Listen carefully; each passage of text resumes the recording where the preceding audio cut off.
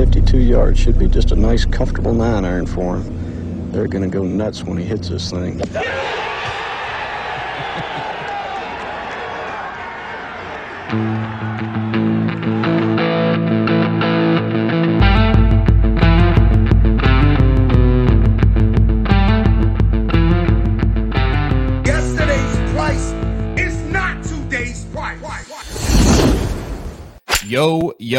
Yo. Welcome in, golf fans. It's Farmers Insurance Open Week out at Torrey Pines.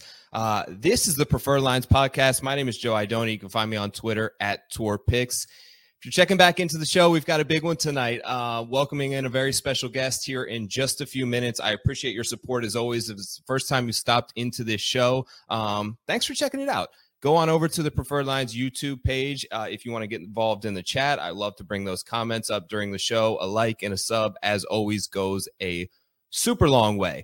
I'm also pumped to welcome back one of our longtime sponsors, the Fantasy Golf Pod, my boys Chad, Eric, Jish. They run the Golf Guys program on Wednesdays. We support those who support us. Give them a check out. Give them a follow at Fantasy Golf Pod on Twitter. Now, I've got an awesome guest lined up today. It brings me a tremendous honor to welcome into the show for the very first time. He's an insanely talented golf writer. Has now upped his game majorly with the video and on-course content to a whole nother level. Welcome into the Preferred Lines podcast, Dan Rappaport. What's up, man? Yeah, what's up? Thanks for having me. I'm happy to be here. Yeah, absolutely. Thrilled to have you join the show. So let's get right into it. I have a question right off the bat. So you made an eagle this weekend in a professional golf tournament. Talk to me about how insanely cool that moment must have been. Yeah, I guess it was before the TV coverage started because I didn't see it anywhere on Golf Channel. No, it was funny. I bogeyed my first 4 holes of the day, which was not ideal. I'm a scratch plus 1 player, so that was definitely like a shock to the system. And my 5th hole today, the 14th hole, is this dogleg left par 4 with water all down the left side. I'm trying to hit a cut kind of off this bunker, and I pull it, and so I think it's definitely going in the water. And it's just amazing how one little break just changes an entire round. If that thing goes in the water, it probably doesn't cross the hazard. I'm probably hitting 3. I probably make 6, maybe 7, and we're officially spiraling. Instead, it just clears, so it cuts the corner by a lot. I had like an 8-iron in or something to the par 5 in the bunker, clipped one nicely off the turf to about this far, poured it right in the middle, and we were on our way. So, yeah, it was really, really fun. Thanks so much to them for having us. Got up and down for birdie on the last hole in front of a couple hundred people, which was really, really cool. You always dream of it as a kid. You make a putt, you thank the crowd, you tip your cap. I actually got to do it. So that was pretty awesome. It was a great week. A ton of respect for those women and the grind that they put in, because just mentally after one round of tournament golf, you're fried. So to do it, 4 rounds in a row, city to city, country to country, those women are superhuman. Yeah, so you're coming to us live from sort of the Barstool offices there in New York. It's been really exciting to kind of follow along on your journey with them and sort of like stepping into this world of like on-course golf. It's a crazy content. World, dude. Like, it's a crazy world. Did it shock you how interested people on the internet are in like you guys playing golf? Oh, 1,000,000%. A million percent. Because I come from a very traditional journalism background. I went to journalism school for college. I worked at Sports Illustrated, which is like, the dean of sports journalism. I went to Golf Digest, again, very like buttoned up. And I kind of knew that there was this ecosystem of guys playing golf on YouTube that people were really into, and they're getting a lot of subscribers and sponsors. But when you're not in it and you're not paying attention to it, you just don't really get it. And so I was stunned at how big of an emphasis YouTube is for us moving forward. I mean, it's growing like crazy. You see these guys like Good, like Bob Does Sports, these brands that are just popping up that are getting hundreds and thousands and millions of subscribers on YouTube. I guess the lesson is that, like, when people are working their accounting jobs or their sales job in the middle of winter, they just want to feel like they're out there on the golf course with their boys. And I guess, hopefully that's sort of what we provide for them. So yeah, I was very surprised. I continue to be very surprised. I knew that I was kind of stepping into a crazy environment as far as Barstool and as far as commenters go. But the whole thing's just been crazier than I could have ever imagined. Yeah, there's something like endearing, like, because as just, you know, a 35-year-old man, to I'm sure your audience base is huge, but when you get to see someone out there who like is on a somewhat level playing field, like you get to see a guy chunk a chip like you would, and people, and you're giving sort of club and just the talks in between holes, it's definitely captivating, I think, more so than you see a lot of times on the coverage.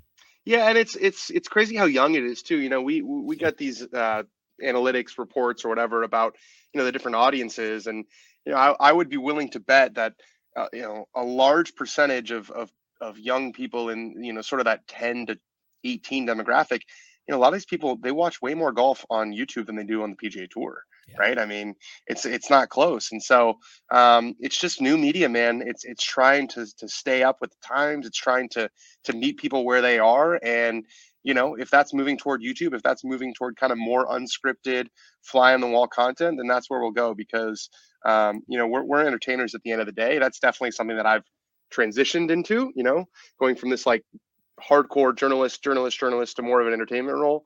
It's different, but you know, I'm only 28, so if I'm a crusty old journalist who can't adapt with the times, then my career is not going to last very long. So got to stay with the kids. So talking some professional golf, like you mentioned, you guys, Foreplay, good, Bob Does Sports, all this. People who are legit moving the needle in terms of people who follow them and people who watch them play golf. Like, as we shift over to talking professional golf, how many true like needle movers do we have in market movers that are playing professional golf right now that people will just, no matter the tournament, no matter the platform, no matter the streaming service, no matter the channel, people will tune in to watch this guy play golf? How many of those guys do you think there are? Yeah, well, I was looking at the ratings for the American Express, and it appears that Jon Rahm is not one of those people, because the ratings weren't very good. You know, I think it's obviously you're going against the NFL. It's not apples to apples, but the answer is not many. I mean, there's one, and then there's kind of everybody else. Obviously, Tiger is still the guy. But if you look at the PIP standings, I mean, I think that's a pretty good indication of at least like a ranking. And so I think Tiger, Spieth, and Rory are the only three guys on the PGA Tour. You know, JT's kind of close, but I don't know if he's at that tier where they just transcend the normal golf audience and people who, you know, maybe flip on the golf coverage when it's convenient for them, or, you know, they just kind of have Golf Channel on passively in the background. You know, not guys like you or me who are watching every minute of PGA Tour live that they can. I would say that those three guys are the only ones that people are really going to be, oh, it's Jordan Spieth's in the lead, I'm going to watch this. I remember looking at this, like the ratings for the Heritage last year when he won were massive. They were massive. And the only real reason there is because of Jordan Spieth. So those three guys, I mean, I suppose Phil, he just is never in contention, really. I mean, the PGA was a fever dream, and the ratings were off the charts and people were watching because, yeah, if Mickelson's in contention, people are going to watch. He's not there consistently enough. He's literally been there like once since 2018, and it was that crazy week and everybody watched. So, you know, you'd say those four, but I don't even know if Mickelson's, you know, good enough anymore to consider him as someone who's going to be carrying a broadcast on Sundays moving forward. So the marquee face right now of the PGA Tour, I think, is Rory, right? In terms of just overall, like, Tiger's that guy, but he just doesn't play enough. The problem is kind of, I think they may have an issue with Rory not playing enough either. We're now 14 events into this season. He's played once. Right. Marking this week when he misses the Farmers, that will be 9 consecutive PGA Tour tournaments. That does not include their biggest star in the game right now. Is that a problem for the PGA Tour, and how do they potentially address it? Yeah, I mean, it is a problem. First of all, I was very surprised he didn't play Sentry in Hawaii. I guess it's a long way to go from Florida. He's definitely getting a bag to play this week in Dubai. That is for sure. And remember, they can, you know, the DP World Tour can offer appearance fees, and the PGA Tour cannot. So if they're going to pay you a couple $100,000 to go, then you're going to go to that tournament over another one. It is an issue, but I think, you know, we're going to have to start to think about this differently. We're going to really have to start to think about the PGA. There's 2 PGA Tours, and this is something that, you know, is sort of clear this year, but I think will be even clearer next year, where it's like, we're going to have to fundamentally like the PGA Tour for those top guys is no longer going to be this 48 event season. It's going to be these 15 events or 13 events. I think there's 13 that are non-majors. And we're just going to have to think of the PGA Tour as a much smaller product. That's not a bad thing. I think it's a good thing. And I think those weeks will feel bigger. And I'm very, very much looking forward to Phoenix and LA back to back. You're going to have all the stars playing both events. I think golf will pick up a lot of momentum there. But yeah, I mean, we're just not going to think about this stretch of after the Tour Championship really until Phoenix, or I guess until Century.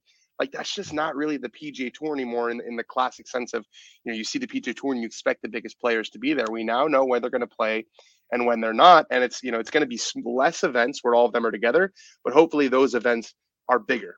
And because that's really where the game grows, is not trying to eke out another, 20,000 or 30,000 viewers of the American Express. It's going all in on these weeks that already have an identity, that already have a history, and already have a legacy. So I want to ask you a little bit about when your correspondence with the players. I've long noticed, like going back to the Golf Digest days, that you have a comfort level, it seems like, with the players that it maybe, I don't know what it is, but it seems to sort of disarm them from like their robotic answers that they'll give in the media center to a lot of like, quote unquote, the old heads in media. I feel like it's because they can tell that there's like a genuine interest in the game on your end. There's a genuine, like, almost, I don't want to say a fanhood, but you're willing to embrace it. You don't want to just like close off and be so guarded that don't have any rooting interest. And I think that kind of aligns well with you and with Barstool. So you guys are able to get these player interviews where they're giving you real, honest answers. Have you noticed this as well? And have you gotten any pushback in like the media rooms over the years about how you cover golf? Absolutely, I have. I remember, last year when Matt Fitzpatrick won the U.S. Open, and that's, been one of my best friends for like close to a decade now. And I was out there and we were hugging and stuff. And yeah, I remember I got back to the media center. People were like, "You should have seen what the cameras caught you doing. You're going to be in trouble, blah, blah, blah." I think media has changed. I think coverage has changed. And I actually think Bill Simmons is probably the originator of this, of like, I'm not going to be afraid to have a rooting interest. I'm just going to be transparent about it, right? Yeah. Because no one is unbiased in the entire world. They just hide their bias. But Simmons was the first guy who was like kind of tore down that wall between quote unquote covering a sport and being a fan of it. And I think, it's the same as talking to anyone in any walk of life. When someone is passionate about something and someone likes something, that comes off in the way they speak about it. I don't want to read or listen to someone who's complaining all the time about all the things that they hate about golf. And I think there's a lot of that in the media, in the sort of old school golf media of all the, this used to be better back in my day. And, this was better and this sucks and this course sucks and this player's terrible and it's all about money. And I just think there's a pessimism that bleeds through into your work that people just don't want to read. Or don't want to listen to, or don't want to watch. And so, I think I'm young, so I think I can sort of relate to these players. I grew up playing competitively. I have a competitive playing background, which I think they also respect. Yeah.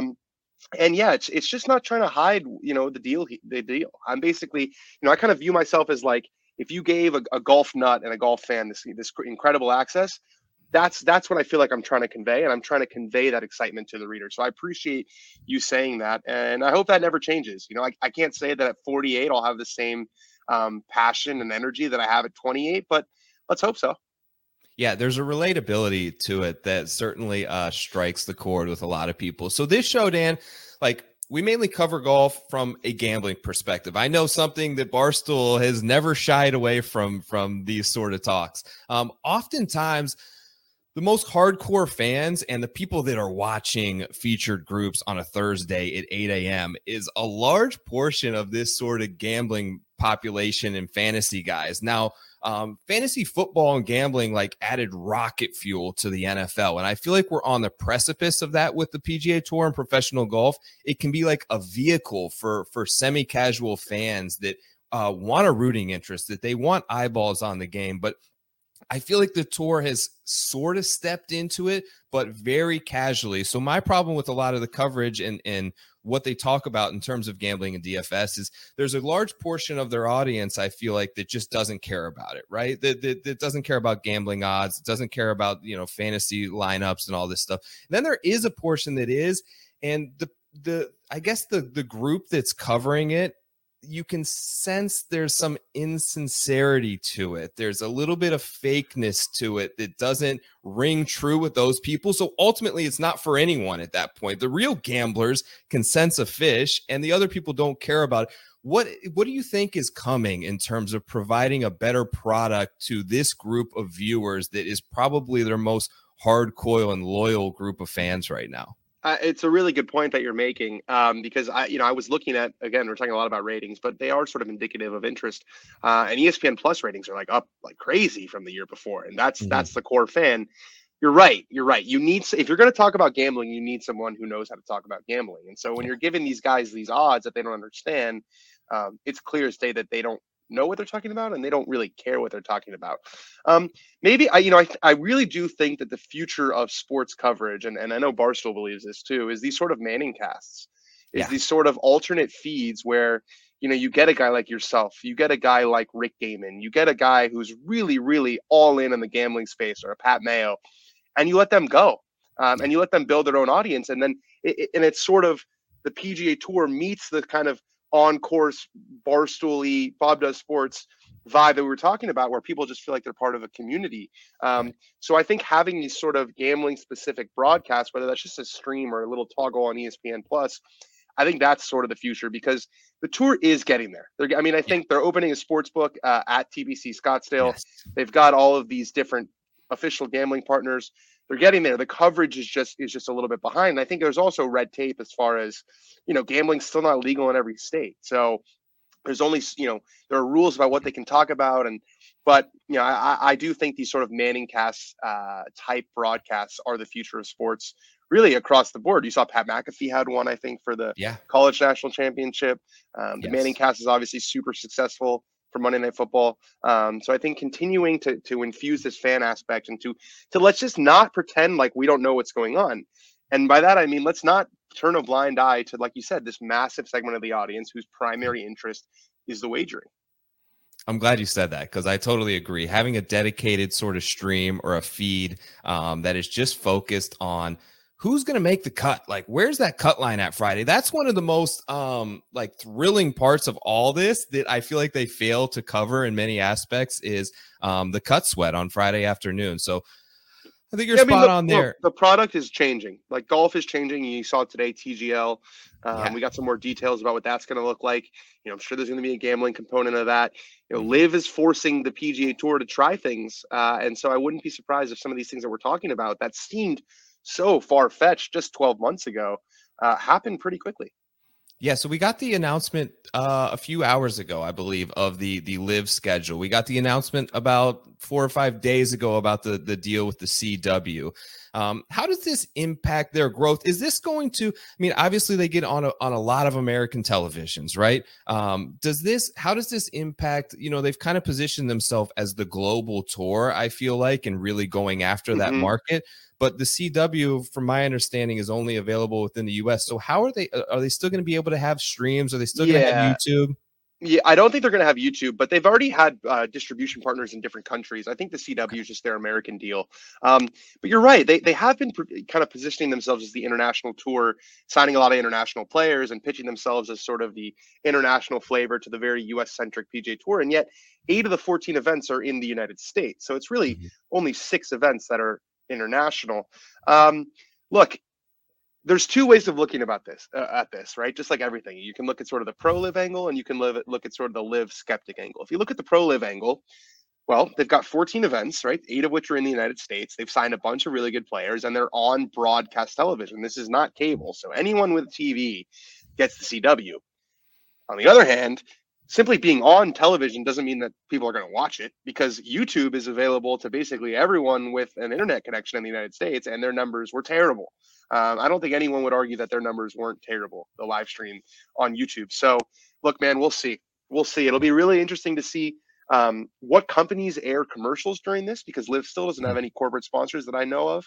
I think one interesting wrinkle is that the CW does not get a Nielsen rating on the times when Live's going to be out there. So we're probably not going to find out how many people are watching.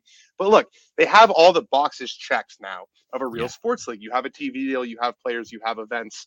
I remain skeptical, very skeptical, that they will ever recoup these billions of dollars that they have spent to secure these players.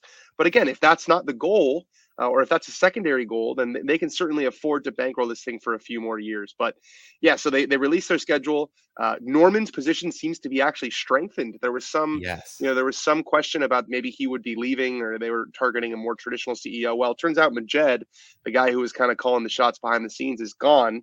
So that's now 3 executives from their first season who are now gone. Norman is still there, and Liv rolls on. It's still about a month until they get their season going at Mayakoba, but at this point now, there's no more of this. Oh, once we get a TV deal or once we get this in place. Now, like, Liv is a very real thing. They've accomplished a ton in 12 months, and they deserve a lot of credit for that from a logistical standpoint, getting this deal done, getting all these players, staging these tournaments. But now there's no more caveats. We're gonna really see these things go toe to toe the same weekend a lot. You're gonna have a PGA Tour event that's on CBS, and you're gonna be able to flip up just a couple channels and watch Liv on the CW. So we'll see how this works. Yeah, it's interesting because like the jokes kind of made themselves, right? When Totally. they first announced the CW, and they're not synonymous in any way whatsoever with I'm going to go to the CW to watch a sporting event. But like at the same time, like I said that, and you can make the jokes, and then at the same time, like you've got a PGA Tour event with more top 20 players that's ever been at this event in a while, with Jon Rahm in the final group. And you can't really watch it until they're on like the 5th hole, and it's on ESPN Plus, and they aren't really covering them. So while it was easy to poke fun at it, there's a way, I think, in an avenue where they can get it right. And it's just a matter of time to see if that actually plays out. That's the dirty little secret about Liv last year, is that the broadcasts, if you were watching, were actually pretty good. Yes. I mean, it was a lot of golf shots, and obviously with no commercials, you don't have to worry about it. And you got one broadcast window. You're not missing anything. You don't have to follow on your phone. So we'll see if they keep that sort of democratic approach. And they won't be able to, because they're going to have to show commercials. That's the only way that they're going to make money on this broadcast deal. But I think the broadcast last year was very friend friendly for sure. Yeah, so if there wasn't enough going on in the golf world, we're about to get this another shot of adrenaline here in like 3 weeks, hopefully as a positive thing. Golf Twitter is absolutely buzzing about Full Swing dropping on Netflix. You've got the infamous voiceover in the promo video. Have you seen any rough cuts? Can you give us any insight? And here's my real question. Is this a show for us, like me, like hardcore golf fan, or is this a show for like my buddies and my wife? Yeah, it's more for your buddies and your wife. I think they're counting on you watching no matter what, which I suspect is true. People who love golf are going to watch this no matter what, because it's golf content on Netflix. We've never had that before. But no, the answer is yes. I've seen some rough cuts. And look, Netflix came in with an edict of, someone who has no knowledge of golf needs to be able to watch and enjoy the show. If you watched, I don't know if you watched Breakpoint, but it was the tennis show that just went on Netflix. It's the same production company, Box to Box. And in the first episode, they're explaining how the score works. I think there's going to be some similar stuff in Full Swing. I think they're going to have to teach people what a par is, or teach people, how the PGA Tour works, and that there are 4 rounds, and that, your score is not final until you play all 4 rounds. But I think that's a good thing, because the measure of this show is not going to be whether you or I watch. The measure of this show is whether we can appeal to those who don't watch the PGA Tour. And that's the breakaway success that we've seen from Drive to Survive and from Formula One, was you had all these sports fans who love sports, who had no exposure to Formula One, and these people are now hooked. Golf is trying to catch a little bit of that wave. I hope they do. I noticed. So you had the voiceover line, which was like, excuse me if I get this wrong, but like winning golf tournaments is really hard. Have you seen this guy, Jon Rahm, lately? By the way, it's true. Factually correct. I have seen this guy, Jon Rahm. He is doing his best to make that statement look really foolish. This is a guy who, I remember my favorite story about Jon Rahm is that when he turned pro, Phil Mickelson told the TaylorMade said that they felt that they had just signed a top 5 player in the world, and the guy was still an amateur. He was that good. I think he finished like 4th in Torrey as an amateur when he was in college. This has always been a guy who's been touted as someone who's going to win multiple major championships. He's still stuck on one, but the form that he's showing so far this year, I think last year there were 3 guys who kind of separated themselves in Scotty, Rory, and Cam Smith. We're only 1 month into the season, and Cam Smith hasn't played yet, and neither has Rory. But you can't have a best in the world conversation right now without starting and probably finishing with Jon Rahm. Absolutely. 4 out of the last 6, like you mentioned. But here's the weird thing. he's still third in the OWGR. He can't crack the top two. And I remember this putt they showed of Scotty Scheffler like late on Sunday on 18, which was like to go to number one in the world. Like he had to finish ninth. And it feels like it should have been so much more of a story that like Jon Rahm is on this run. Like if North Carolina beats Duke and beats all these other top seeds, they're ranked number one. I feel like this problem has been boiling with the OWGR. Let's say there was like an old school Associated Press poll, right? And you had votes, Dan Rappaport. Like, give me who are your top 5 guys on the planet right now? I think you have to start with Rahm just because, I mean, you don't want to choose against Rory because last time he was playing, it was Rory, but you know, he's not playing. So we have nothing to go off of. I think those 3 guys are probably like 1, 2, no, there's 4, I guess. Yeah. You'd have to say Rahm number 1. I would probably say Rory number 2, Cam number 3, and Scotty number 4, just because Scotty has been playing a little bit more. Yeah. And hasn't been winning. Number 5, it would be a good question. You know, I'm always a big believer in Justin Thomas. I feel like he's just been one of the more. I saw he dropped all. I think he's down to number 9 in the world right now. But you know, Cantlay I think is number 5, which I find to be a little bit inflated just because he doesn't quite do it in the big events enough for me. So if I had to choose 5 guys, you know, you're going to a nondescript tournament somewhere. Those would be my 5. You got Rahm number 1. Rory number 2, Cam Smith number 3, Scotty number 4, and I would take JT number 5. Yeah, I like JT a lot. I hope that he has a big year. I really think that he holds a very important role in right now in this boost in golf popularity within the U.S. He's charismatic. He's unbelievably witty on Twitter. Like he's got a great look. He's awesome in the format of a Ryder Cup or a President's Cup. Like he's everything a competitive. People like him. He's like friends with, you know, he's friends with Brady. He's friends with Tiger. Like right. He's definitely a cool dude. I would love to see him. Like it's kind of shocking that you see him like, you know, he's not very like, he doesn't have a ton of followers. Like you got almost like a third of the followers that Justin Thomas does. It would be nice to see him sort of take on this role of the face of American golf for the next 5 years and really kind of, step on the throne a little bit. I think he will. You know, it's just about winning major championships, you know, and he added a second one. But, you know, I think Justin Thomas is one more major away from elevating into that sort of, you know, Spieth, Rory tier that we talked about where he is a needle mover.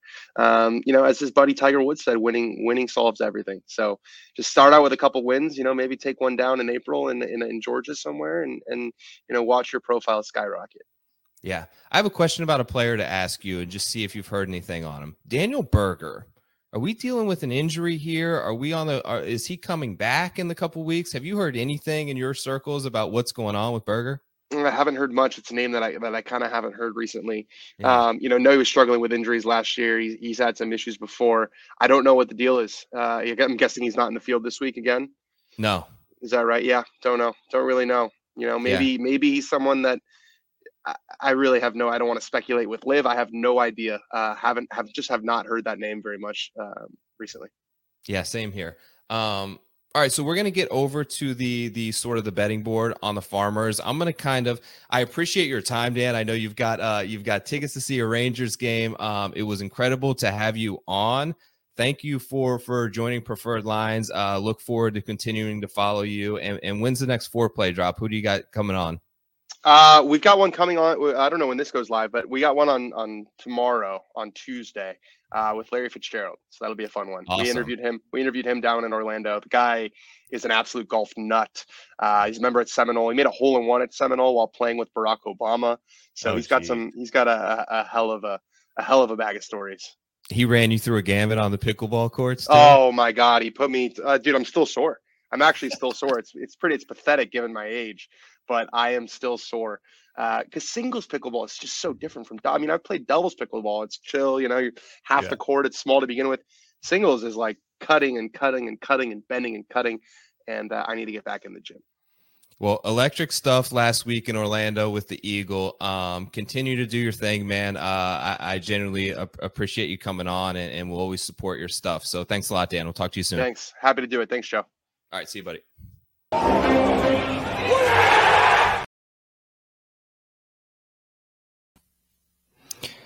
All right.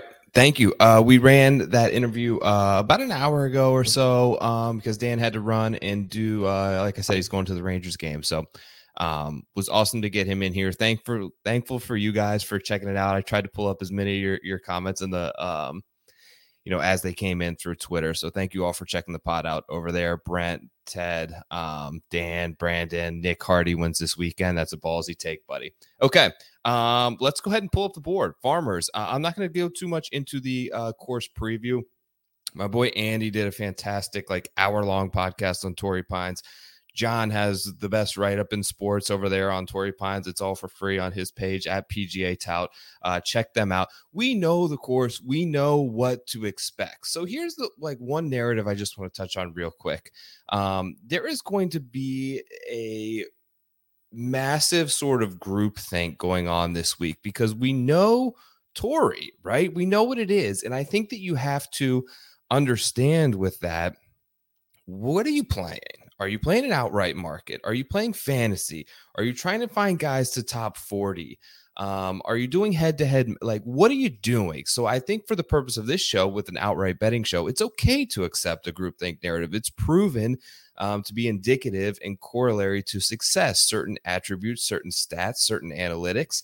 If you're playing a 90,000 person GPP on DFS, you may need to avoid some of those narratives and hope for a Snedeker outlier year where everyone's shooting 80 and he can get in early and something crazy happens. I think from an outright perspective, it's important to attack the angles that we know are true.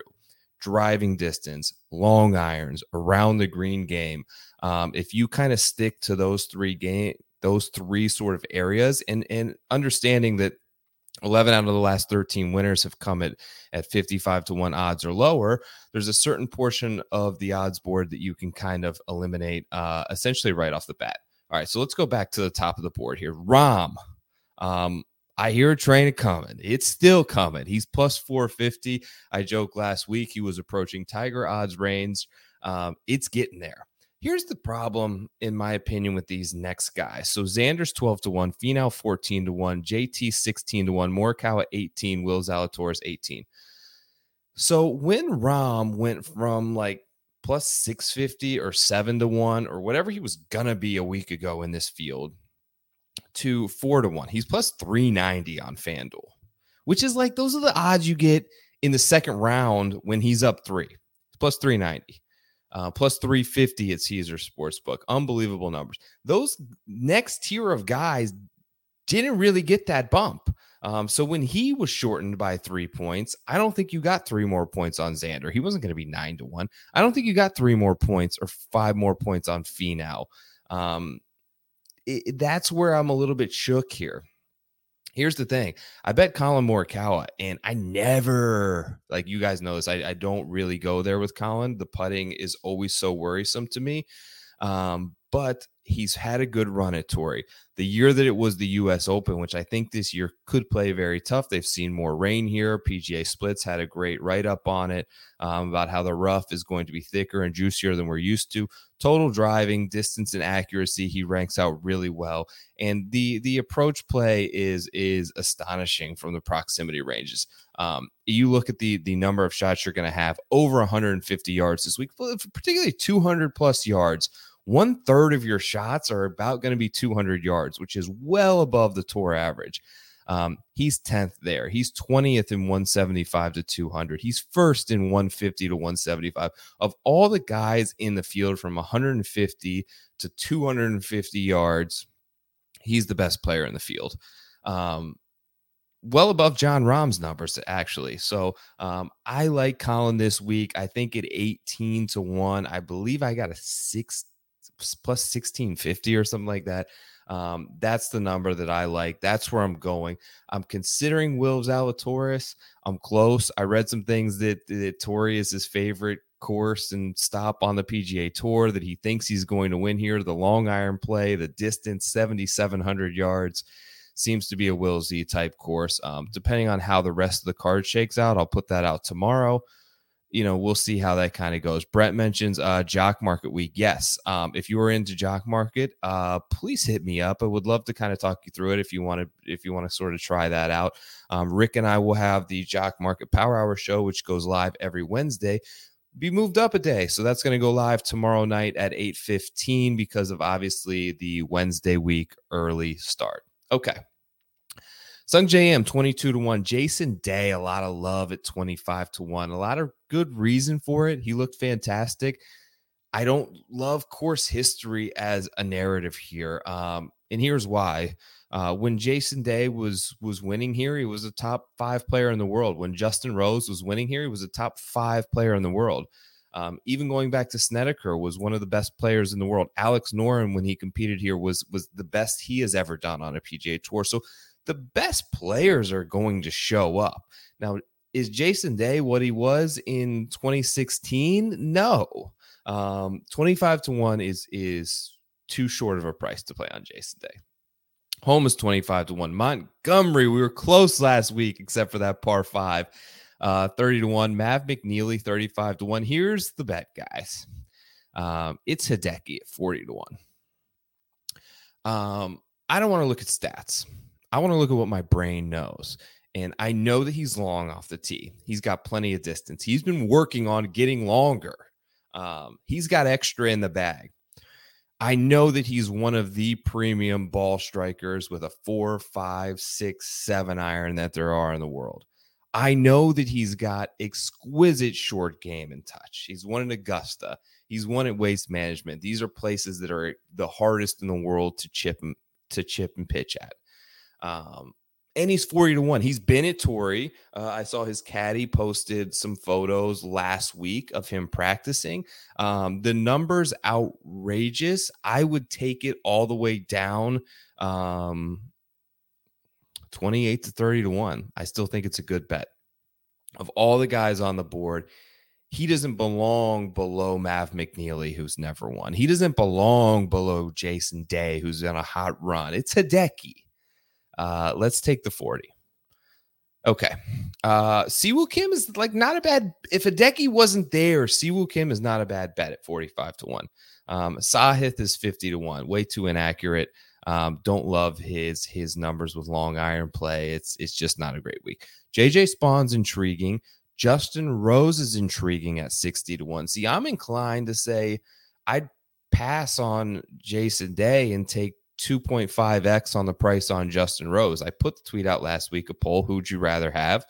I think it was like 83% Jason Day. If you're playing fantasy, you may want to consider Justin Rose in that market. Cam Davis is probably going to get my money because 66-1 is out there right now on BetMGM. The problem is I don't have BetMGM. The number that I'm looking at is 45-1, but that typically will reset on Tuesday. If I can see 55 or 60, I'm going to make that bet. His top probably 7 or 8 in the field in driving distance. Good enough with long irons. He's tidy around the greens. He's a good putter. I think that he's going to win a big boy event, and this is a good spot for that. Keegan, seen a lot of love on Keegan, 66-1 this week.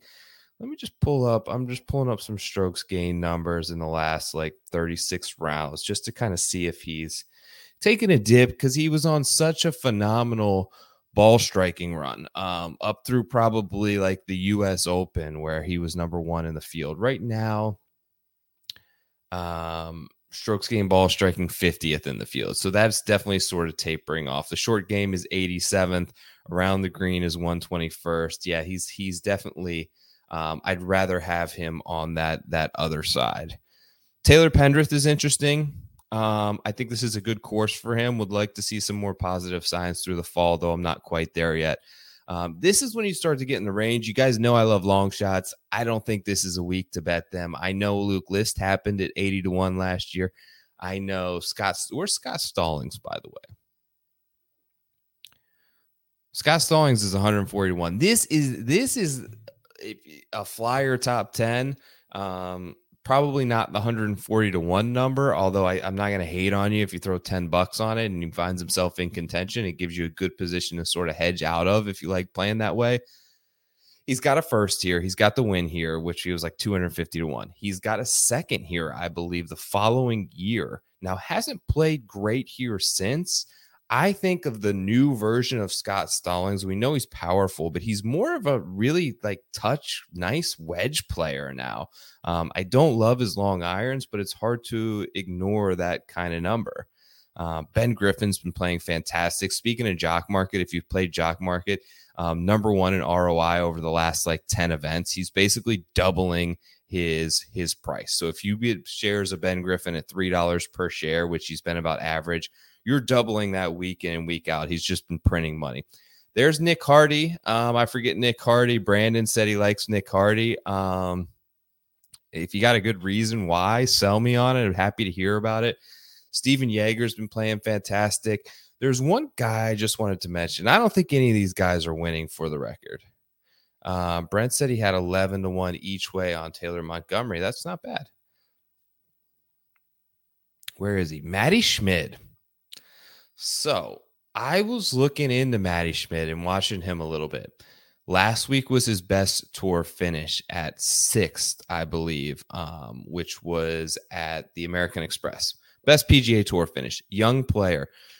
Driving distance, you don't know it when you look at the guy, and I would have never seen it, but I believe he's second in this field in driving distance this year so far. He's a bomber.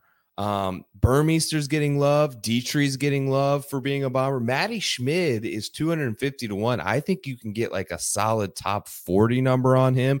And if the rough is really bad, we've seen this at Torrey before at the U.S. Open. We've seen it at places like Wingfoot. We've seen it at places like Quail Hollow with these paper thin fairways that you've got to hit. That basically the idea is everyone's going to miss it, right? So it's hugely advantageous to have 180 yards in and be a guy who can hit it far and hit a 7-iron there versus having 210 in and got to hit a 4-iron.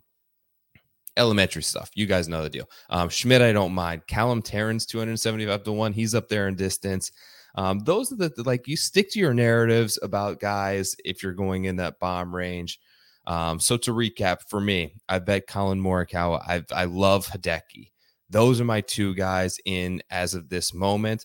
Considering Cam Davis, probably will get there on Will Zalatoris. Keep a nice tight card under 55 to 1. This show has been long. I hope that you guys enjoyed the segment I did with Dan Rappaport. I thought that it was super compelling to get some insight from him. We touched on a lot of topics.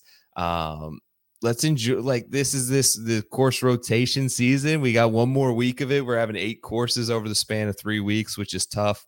But I appreciate you guys hanging with me and supporting the show as always. Make sure to please, if you enjoyed anything tonight, give it a subscribe on the YouTube page. I've got big goals and I've got something I'm really pushing towards. So help me out there. If you can spread the word and tell a friend about this show, I would greatly appreciate that as well. As always, thank you guys. Have a great week and good luck this week at the Farmers Insurance Open. Enjoy Torrey Pines. I will be back live tomorrow night for the Jock Market Power Hour with Rick Gaiman. Have to mention the Tour Junkie stuff before I get out of here. So if you're in the Nut Hut, it's like $2 a week. That is their paid sort of behind the paywall stuff. I've been putting exclusive picks there on top 10s, top 40s, and matchups. 11-2 in matchups on the season right now. Your boy is red hot. Get over there for $2. You can check out Joe's Smoke Lounge and maybe hit a couple more matchups with me. Those will be out. Have a great week once again. Thanks for the support. Peace.